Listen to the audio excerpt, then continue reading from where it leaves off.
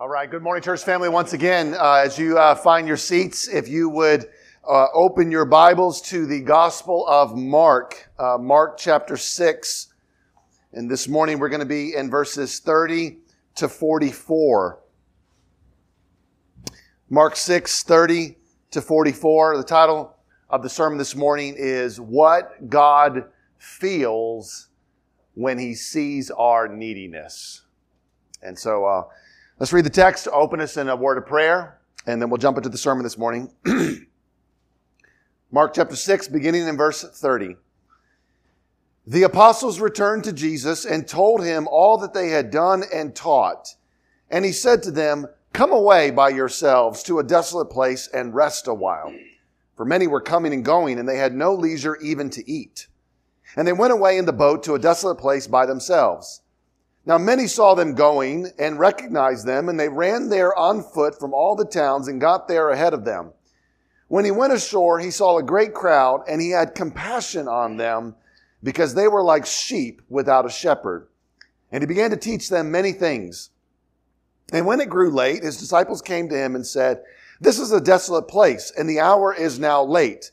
Send them away to go into the surrounding countryside and villages and buy themselves something to eat." But he answered them, "You give them something to eat." And they said to him, "Shall we go and buy 200 denarii worth of bread and give it to them to eat?" And he said to them, "How many loaves do you have? Go and see." And when they had found out, they said, 5 and 2 fish. Then he commanded them all to sit down in groups on the green grass. So they sat down in groups by hundreds and by 50s. And taking the 5 loaves and the 2 fish, he looked up to heaven and said a blessing and broke the loaves and gave them to the disciples to set before the people. And he divided the 2 fish among them all. And they all ate and were satisfied. And they took up 12 baskets full of broken pieces and of the fish. And those who ate the loaves were 5,000 men. We'll stop there. Let's pray. Father, I ask that as we look at your word this morning and try to understand it and to apply it to our lives, would you cause and send your Holy Spirit to awaken our minds and our hearts, our affections to who Jesus is. Help us to see your heart, God, through your Son's heart. Help us to see that what your Son feels is what you feel. How your Son would act is how you would act. Help us to understand the Father that you are through the Son. God, we thank you for your Son, Jesus. We thank you for his life and giving us visible, tangible evidence of what kind of God you are. We love you. We pray this in Jesus' name. Amen. Today we get to the only miracle that is recorded in all 4 Gospels. There's only one that makes Matthew, Mark, Luke, and John. What was significant about this miracle? And why did God inspire all 4 Gospel writers to include it in their account of the life, death, and resurrection of Jesus Christ? My aim this morning is to show us that and why this miracle is significant. So we'll start off with an exposition of the text. I'll go through it verse by verse, and then I'll give application at the end of the exposition. So let's start off kind of an exposition to kind of explain the text so we're all on the same page, and then I'll give application. Starting in verse 30, Mark writes, "The apostles returned to Jesus and told him all that they had done and taught." Now, 2 weeks ago, I was preaching, we saw that Jesus had sent out the 12 disciples to preach the gospel and to heal the sick. And then Mark takes a pause in his narrative. And he takes a pause to insert this flashback story of John the Baptist. And to tell us, how did John the Baptist die? We looked at that last week. But now Mark is going to return back to his story of the 12 disciples. The apostles returned from their mission to Jesus. Now, it's interesting that Mark calls them the apostles. This is actually one of the very few places in the Gospels where the disciples are called the apostles. Apostles means sent ones. Now, we aren't told how long they are gone. We're not sure how long they were gone, but when they get back to Jesus, they tell Jesus about everything that they had done and everything that they had taught. Look at verse 31. Jesus' response to them is, he said to them, "Come away by yourselves to a desolate place and rest a while, for many were coming and going, and they had no leisure even to eat." Now, the pattern we see in the Gospels is that Jesus is constantly doing ministry, but he always made space to get away and to rest. Jesus says to the disciples, "Come away by yourselves to a desolate place and rest a while." Now, desolate there usually refers to the wilderness or to a desert. Jesus wants to bring them away. They need solitude. They need rest. Jesus needs solitude. Jesus needs rest. They are so busy with ministry that they don't even have time to eat. This is the same detail that Mark gave us in chapter 3, verse 20. This is now the second time where they've been so busy with ministry, they don't even have time to eat. Look at verse 32 to 33. "And they went away in the boat to a desolate place by themselves. Now many saw them going and recognized them, and they ran there on foot from all the towns and got there ahead of them." So the way that Jesus wants to withdraw is that he has them get into a boat on the Sea of Galilee, and he's going to sail off to a desolate place. There's only one problem. The crowds see him get into a boat. So what do? They run around the sea. Now, most likely Jesus is, not sailing way out into the middle of the Sea of Galilee. Probably he's just kind of going along the coast, looking for a desolate place. And the crowds see him, and they're like, well, they don't have a boat. And they're like, well, we can just run there. So that's what they do. They run on foot to get there ahead of them. The crowds get to Jesus' destination before him. Now, keep in mind, Jesus is trying to get away from the crowds. He is seeking solitude. He's seeking rest. So how is he going to feel when he gets to the shore and he sees that the crowd is there?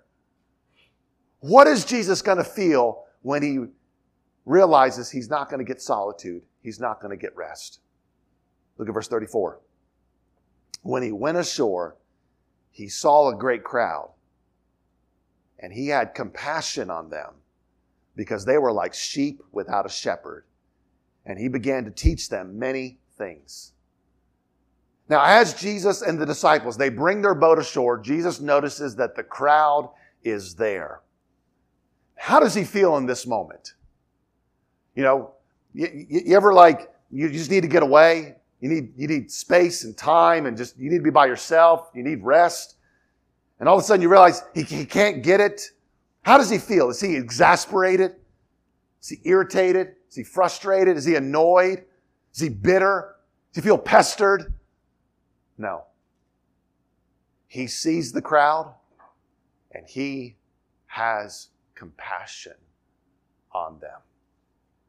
This term compassion means to feel pity or to feel sympathy. It can also mean to feel great affection.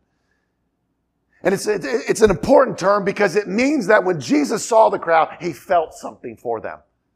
He was not indifferent to them. He felt something for them. He's not even neutral towards them. He actually feels sympathy. He feels affection for this crowd.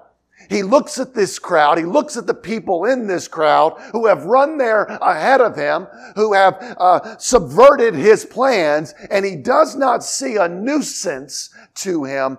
He sees sheep, and he sees sheep without a shepherd. He doesn't see people who are standing in his way to eat. He sees sheep that need to be fed.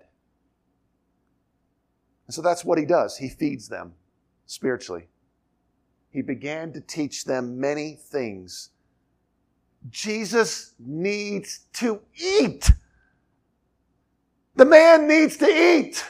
The disciples need to eat, and yet he recognizes these sheep need spiritual food more than he needs physical food right now. Jesus' compassion is greater than his physical desires. Look at verse 35 to 36. "And when it grew late, his disciples came to him and said, 'This is a desolate place, and the hour is now late. Send them away to go into the surrounding countryside and villages and buy themselves something to eat. Now, I want you to notice this phrase, when it grew late. That's an important phrase. Why? Because it means that it wasn't as though Jesus got on the shore, gave them a quick 5-minute sermon, appeased the crowds, and then said, all right, guys, let's go get some food. When he got on shore, he taught them, he ministered to them, and he ministered to them until it grew late. And so his disciples come to him and they give him counsel. You know, it's always entertaining when humans try to give God counsel. They come to him and they say, this is a desolate place. And listen, the people need to get food.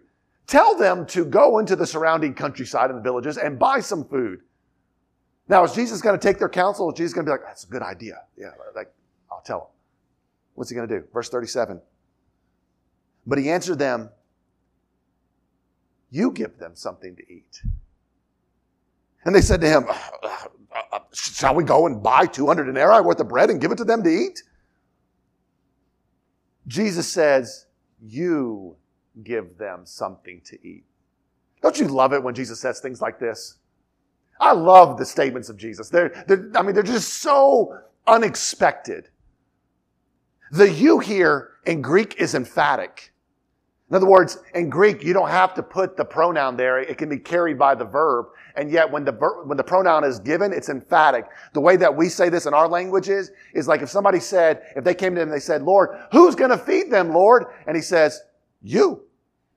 You give them something to eat. That's what it means to be emphatic. I wonder what was the look on the disciples' face when Jesus said this? What was the look on their face? The disciples replied, shall we go buy 200 denarii worth of bread? Now Philip said in John 6:7, 200 denarii worth of bread would not be enough for them to get a little. Here's what I find interesting. Do they even have 200 denarii? Like, do they have it with them? You see, they're still thinking in earthly terms. Even though Jesus has cast out demons, he's healed a man's shriveled hand. He's healed people of every disease. He's raised a little girl from the dead. He has turned water into wine. They are still thinking in earthly terms. Now, what's ironic about Jesus' command, you give them something to eat, is that is exactly what they are going to do. Look at verse 38. And he said to them, how many loaves do you have? Go and see. And when they had found out, they said 5 and 2 fish. Now notice, Jesus doesn't even address their question. Often when people ask, bad questions of Jesus, he just ignores the question altogether. He says to them, how many loaves do you have? Go and see. So the disciples walk through the crowd and they see what food people had on hand. Now it appears not many people brought their lunch to school this day, but one boy did. John tells us that there was a boy there who had 5 barley loaves and 2 fish. Now, these barley loaves would have been fairly small. This is not like the size of a loaf of bread like we get in the grocery store. These would be small, almost like rolls, if you will. And these fish, it's not like 2 giant salmon. These would have been like sardines. This is a little boy here, right? This would have been like sardine size. This is this little boy's lunch or dinner. Now, I want to jump ahead in the story and look at verse 44 for just a minute. Look at verse 44. And those who ate the loaves were 5,000 men. There are 5,000 men in this crowd. Now, the Greek term for men here is not the normal word for people, which is like collective, plural. It is a gender-specific term, which means the term does not include women and children. So it's very likely that this number is somewhere between 5 and 10,000 people. There are 5,000 men, 5 to 10,000 people, counting women and children. Now, I've heard of frugal families making food stretch, but this is a bit of a stretch. 5 small barley loaves, 2 sardines for 5 to 10,000 people. How is that going to work? Look at verse 39 to 41.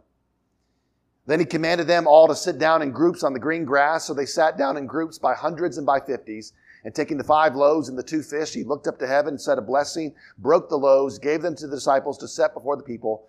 And he divided the 2 fish among them all. So Jesus tells the crowd to sit down in groups of hundreds and groups of 50s. Jesus takes the 5 loaves into his hands, takes the 2 fish into his hands. He looks up to heaven and he said a blessing. And what does it mean he said a blessing? 2 possibilities. Either A, it means to invoke God's blessing upon the food, which in this case would mean to supernaturally bless it. He's asking God to supernaturally bless this food. We'll see what that is in just a minute. Or it could mean to give thanks to God, to praise God for the food. Either are possible by this term. Now, one side note, if you're wondering, is this where we get the idea of saying a blessing before a meal? It is. This is why we say, when people say, let's say the blessing. Right? This is why we do this, because this is what Jesus did before he ate. After the blessing, he breaks the loaves, he gives it to the disciples to pass out to the people. And he also divided the 2 fish among them all. Now, if you're wondering, how did that work? My boys were wondering this the other day. We're reading through the Old Testament, and we're reading the story about Elisha and the widow's oil. Remember when he tells her to go buy all these jars and then pour oil into the jars and it just doesn't run out. And they were wanting to know, like, one of my sons asked me, like, how did that work? Like, did he empty the jar and then it just replenished, like video games, how did that work? My short answer is, I don't know. My guess in that story is that he poured and he just never stopped pouring. And so it's like jar, and it just never stopped. When did it stop? When they ran out of jars. Good thing they got a lot of jars. My guess is that as Jesus broke this bread and broke the fish and put it in their baskets to pass out, it just never went down. Like they took out a piece, and every time they took out a piece, the bread never went down. It just stayed full in the basket. That's my guess. I don't know how this worked. I guess he could have spoke to it and just, there was a mountain of bread and a mountain of fish. I don't know. But somehow he multiplied the bread and the fish. Look at verse 42 to 43. And they all ate and were satisfied, and they took up 12 baskets full of broken pieces and of the fish. Now, how many of them ate? How many, church family? All of them ate. All 5,000 to 10,000 of them ate. Mark writes, they were all satisfied. Now that word satisfied literally means to eat one's fill. Now, you know that feeling when you've eaten so much, you're like, oh, I'm full. I can't eat another thing. Right? No, Grandma, no. I can't eat anymore. Everyone had that feeling. Afterwards, they took up 12 baskets full of broken pieces of fish and bread and fish. 12 baskets. Why 12? I think it's maybe one basket for each disciple.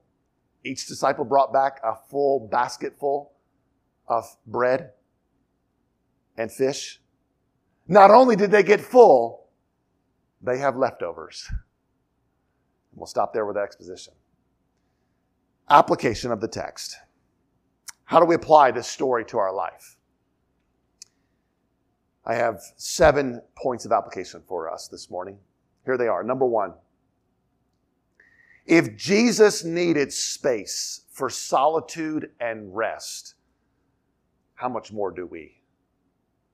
If Jesus needed space for solitude and rest, how much more do we?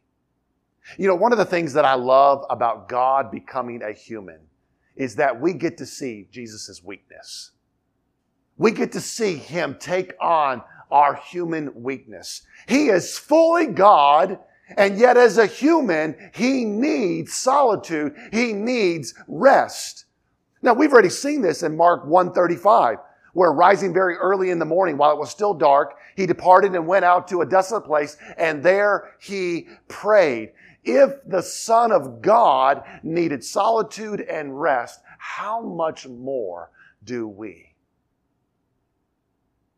Moms need solitude and rest from their children. Dads, moms need solitude and rest from their children. Or maybe the dad does, I don't know. But parents need solitude and rest from their children. Students need solitude and rest from their studies. It is not good to be studying all the time. You need solitude and rest from your studies. Ministers need solitude and rest from their congregants. Employees need solitude and rest from their work. It is not good to work 7 days a week, 24/7, to always be on the clock. We all need solitude and rest for two reasons. Number one, because we are human. We're humans. We're not machines. We're not robots. I know that, maybe some universities or some professors think you're a robot. Maybe Amazon thinks you're a robot. But we're not. We're humans. We need solitude. We need rest. And second reason, because life is hard. I mean, isn't life hard? Who goes through this life without dealing with the difficulties of this life? Mark doesn't mention this, but Matthew makes a connection here. And I think it's interesting. Matthew writes, now when Jesus heard about John's death, he withdrew from there in a boat to a desolate place by himself. Matthew seems to suggest that the death of John had an impact on Jesus. Remember, John was his cousin. John is his baptizer. John is the one who prepared the way for Jesus. Jesus is not immune from the effects of ministry, from the effects of sin. Yes, it was not the Father's will to rescue John, but that doesn't mean that Jesus was like, we got work to do. No. He needed solitude. I imagine as a human, he needed to process this reality that sin existed and that it took John's life. We all need solitude. We all need rest. Brothers and sisters, let me encourage you, carve out time in your life to be alone, to be at rest. Even if it's just like 2 hours a week. Carve out that time turn your phone off. Turn your laptop off. Go out into nature. Go to a coffee shop. Read your Bible. Just look at a wall and meditate. But carve out time. We all need solitude and rest. And let me just say, listen, if you think you don't have time for this, you don't have time for those 2 hours, you're doing something wrong. Because Jesus needed this, and he was perfect. Nobody was busier than Jesus. Nobody. 2, ministry is demanding and always will be. Ministry is demanding and always will be. I give this point because I think sometimes we want ministry to not be so demanding. We want it to be at a certain level, and the reality is that ministry is demanding and it always will be. Jesus got into a boat to get away from the crowds, but the people won't let him get away. They see him get into the boat, they run on foot to get there ahead of him. Jesus is constantly bombarded by the people's needs. Ministry is demanding and it always will be. And the reality is, nothing can really prepare you for this. There are no classes that teach you how to care for a marriage that is falling apart at 2 a.m. They don't teach you that. There are no classes that teach you how to care for a relationship breakup when it's been going on for 5 years. There are no classes that teach a parent how to deal with their child being diagnosed with cancer or how to minister to a parent whose child is diagnosed with cancer. Mark writes that Jesus and the disciples, they didn't even have time to eat. The Apostle Paul describes his ministry as toil, hardship, through many sleepless nights, and hunger and thirst, often without food, and cold and exposure. 2 Corinthians 11:27. Now listen, we may not experience that extreme. Maybe we're not going through hunger and thirst and cold and exposure. But listen, how many of you parents have gone without sleep? Now, when I say this, parenthood is a ministry. You are ministering to your child. You are the primary shepherd of your child. In case you didn't know that, it's not me. I'm not the primary shepherd of your child. You are. You are the primary shepherd of your child. How many of you parents have gone without sleep? Both when your kid was 2 months old and when they were 22 years old. How many of you parents have gone without sleep? How many of you disciplers have stayed up late at night giving counsel, pouring out your soul to a brother or sister who is wrestling with heartache? How many times do you finally have a day off? You sit down on the couch and the phone rings. Hey man, can you help me move something? Yes. Ministry is demanding, and it always will be. The sooner we accept this, the easier it will be. If you are waiting for ministry to not be demanding, parents, if you're waiting for parenthood to not be demanding, if you, disciplers, if you're waiting for the person you're discipling that ministry to not be demanding, if you are waiting for that, you'll have to keep waiting. Ministry is demanding. It always will be. And yes, for anybody who needs to hear it, it is unbelievably rewarding. In case you need to hear the other side of that coin. Number 3. Jesus is given to us as a visible, tangible example of what God feels when He sees our neediness. Jesus is given to us as a visible, tangible example of what God feels when He sees our neediness. As Jesus finally finds a desolate place, I imagine as he's sailing along the shore, he's got a perfect spot fixed. Maybe he had been there before. Maybe he's got, I know this perfect spot where we can get away. Nobody will bother us there. As he steps out of the boat onto the shore, all of a sudden coming out of the trees or coming around the corner, there's the crowd. And as he sees this crowd, and again, this is not a small crowd. This is 5,000 men crowd. 10,000 people. What did he feel in that moment? Like, what did he feel? I can tell you what I would sinfully feel. This is what I would sinfully feel. I need a break. I've taught you guys enough. I've already taught you guys. I have already healed you. Didn't I heal all of you? Y'all need to pull it together. Guys, pull it together. That's not what Jesus feels. That's not what Jesus feels. Praise God, that's not what Jesus feels. What did he feel when he saw these needy people? He only felt one thing. He felt compassion. Mark 6:34 has got to be one of the most important verses in the Gospels because it tells us what does God feel when he sees our neediness. And here's why this is important. Because in most contexts in life, this is not how it works. This is not what people feel. Right? You need help with your schoolwork. And sometimes parents grow impatient with how much help their child needs.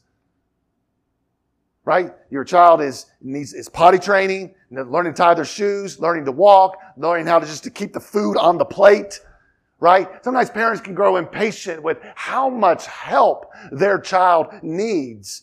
You need help with your project at work. And your boss grows frustrated at your lack of competency. You can see it on their face, right? You're constantly asking your boss, and you can see that he or she is frustrated with you, that you need so much help with this project. You need help with relationship advice. And your friend kind of grows a little bitter at your loneliness. Now, here's what happens. We take these contexts that we all have experienced, and we bring them to God. And we recognize that we are so needy. We recognize, man, I'm constantly asking God for help with this. I'm constantly asking God for help with that. And here's the danger, is we can begin to believe the lie that God thinks we're pathetic. I feel that way sometimes. Sometimes I feel so pathetic that I need so much help. It might even cross my mind like, maybe God thinks I'm pathetic. Like maybe God's up in heaven and I'm coming to Him for help and God's like, what's wrong with you, Matt? You messed up again? Seriously? Like, didn't you just do this yesterday? Didn't you just say this yesterday? You got to, again? You're pathetic, man. This is why Jesus is such a precious gift. He is such a precious gift because He shows us that's not what God feels at all when He sees our neediness. That's not what He feels at all. Jesus saw the crowds. He saw their neediness and He felt one thing: compassion. Jesus is given to us as a visible, tangible example of what God feels when He sees our neediness. Do not think that your Father is tired of you being so needy. I would posit it probably goes the other way around. He is tired of you not being needy enough. He delights for you to come to Him with your needs. He has compassion on you.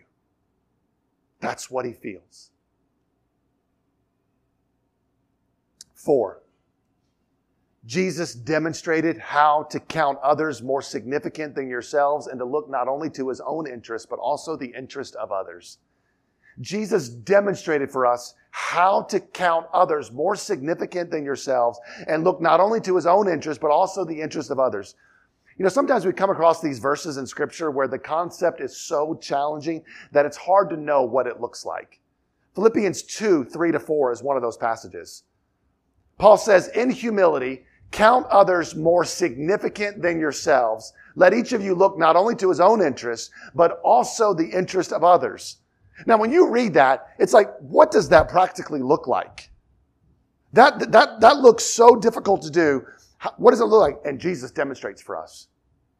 Jesus gives us in the flesh a demonstration of what this looks like. When Jesus got ashore, His compassion, right? So He feels compassion, but His feelings of compassion, it does not stop at the threshold of His emotions. It led to His actions. He went ashore and He began to teach them many things. He even taught them until it grew late. Remember, He's trying to eat. He's trying to rest. Mark says that why they're getting away is because they have no leisure to eat. You ever been hungry? And something or someone was standing in the way of you and your food? You ever been tired? And something or someone was standing in the way of you and your bed? This crowd is standing in the way of Jesus and His food. This crowd is standing in the way of Jesus and His solitude and His rest. And yet, Jesus counted others more significant than His own personal needs. Jesus looked not only to His own interest, but also the interest of others. And He went ashore and taught them. If you want to see a perfect picture of humility, look to the Son of God. 5. Jesus moves our focus away from the natural to the supernatural, from our insufficiency to His sufficiency. Jesus moves our focus away from the natural to the supernatural, away from our insufficiency to His sufficiency. When the disciples came to Jesus, they told Him, they said, send them away, that they may go buy themselves something to eat. And then Jesus responds with, you give them something to eat. Now, I would love to know what was the look on their face. Like, did their jaw drop, like, what was going through their head? The question that they asked Jesus, it's an interesting one. They say, shall we go and buy 200 denarii worth of bread and give it to them to eat? Again, is that a rhetorical question? Do they have 200 denarii? That's almost a year's worth of wages. See, the disciples are still thinking in the natural realm. All they can see is empty stomachs, and they forget about the one who had turned water into wine. Even when Jesus tells them to go and see what they can find, they come back with 5 barley loaves and 2 fish. John records Andrew's words. Andrew says, well, there's a boy here who has 5 barley loaves and 2 fish, but what are they for so many? Did you catch that? What are they? You see, Andrew's focus is on the insufficiency of the bread rather than the sufficiency of the living bread. Often all we can see is the natural, and Jesus turns our focus to the supernatural. Often all we can see is our insufficiency, and Jesus turns our focus to His sufficiency.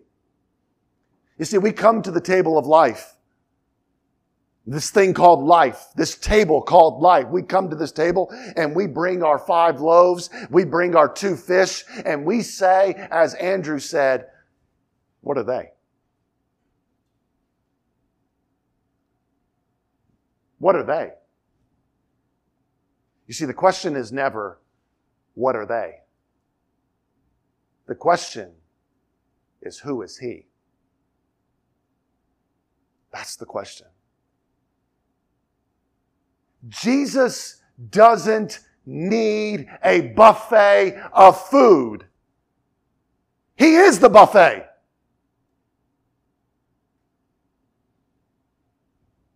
Six, Jesus cares not only about our spiritual needs, but also our physical needs. And Jesus cares not only about our physical needs, but also our spiritual needs. Jesus cares not only about our spiritual needs, but also our physical needs. And Jesus cares not only about our physical needs, but also our spiritual needs. Now, I intentionally worded the point redundantly because I find that in the kingdom of God, sometimes there is this dichotomy between churches and parachurches, where parachurches meet the physical needs of people and churches meet the spiritual needs of people. And sometimes Christians have been guilty of creating this bifurcation. But we clearly see that Jesus cared not only for their spiritual needs, but also their physical needs. And Jesus cared not only for their physical needs, but also their spiritual needs. You see, Jesus, He could have gone ashore. He could have taught the people, met their spiritual needs, and then sent them home. Did exactly what the disciples said. I've taught you. I've spiritually fed you. Now you guys go find some food. He could have done that. And Jesus could have gone ashore, fed the people, went ashore and realized, man, these people need food. I need food. and met their physical needs and then sent them home. But he does neither or. He does both and. He teaches them. He feeds them spiritually. And he multiplies the fish and the loaves. He feeds them physically. Now, I point this out because for some, God is a food bank. And for others, God is a seminary professor. For some, God is a food bank. And for others, God is a seminary professor. And the reality is, God is neither because He is both. For those who would turn God into a food bank, we must remember that Jesus fed them spiritually before He fed them physically. And for those who would turn God into a seminary professor, we must remember that God cares about our stomachs in addition to our minds. Jesus shows us that God cares about both our spiritual needs and our physical needs. Number 7, last point. Jesus fully satisfies us and then some. Jesus fully satisfies us and then some. You know, it's easy to understand why Jesus did many of His miracles, right? Like healing the sick, casting out demons, raising the dead. You know, those miracles all make sense to me. They all make sense to me. People need to be healed. They need demons cast out, raising the dead. Have you ever asked yourself, why did Jesus turn water into wine? Like, why did He do that? Why did Jesus multiply the fish and the loaves? So they ran out of wine at the wedding. Okay, drink water. So they need food. Go buy food. Do exactly what the disciples said. Go buy food. Why did He do these kinds of miracles? I think it is this. I think it is to point us to the reality that Jesus fully satisfies us and then some. You see, when Jesus turned the water into wine, it wasn't some cheap gas station wine. The master of the feast said, "You have kept the good wine until now." See, normally you serve the good wine first, and then people are too drunk to notice the cheap wine. But He kept the good wine until now. You see, God had given His people wine in the Old Testament. But God kept the good wine, Jesus Christ, until now.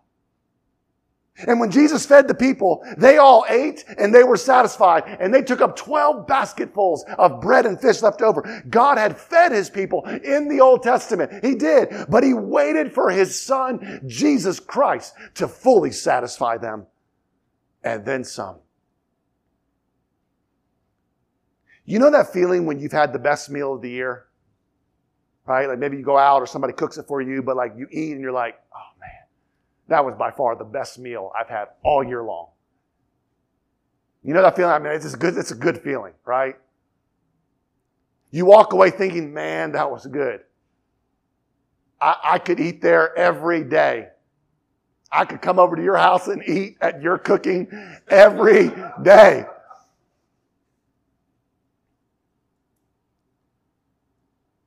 That's what Jesus is supposed to feel like.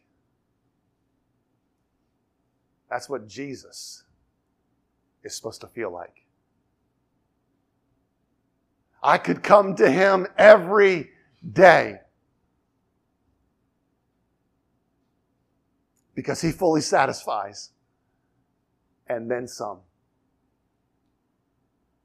And listen. We haven't even gotten to dessert yet. God has saved His very best for last. We'll get there. Let's pray.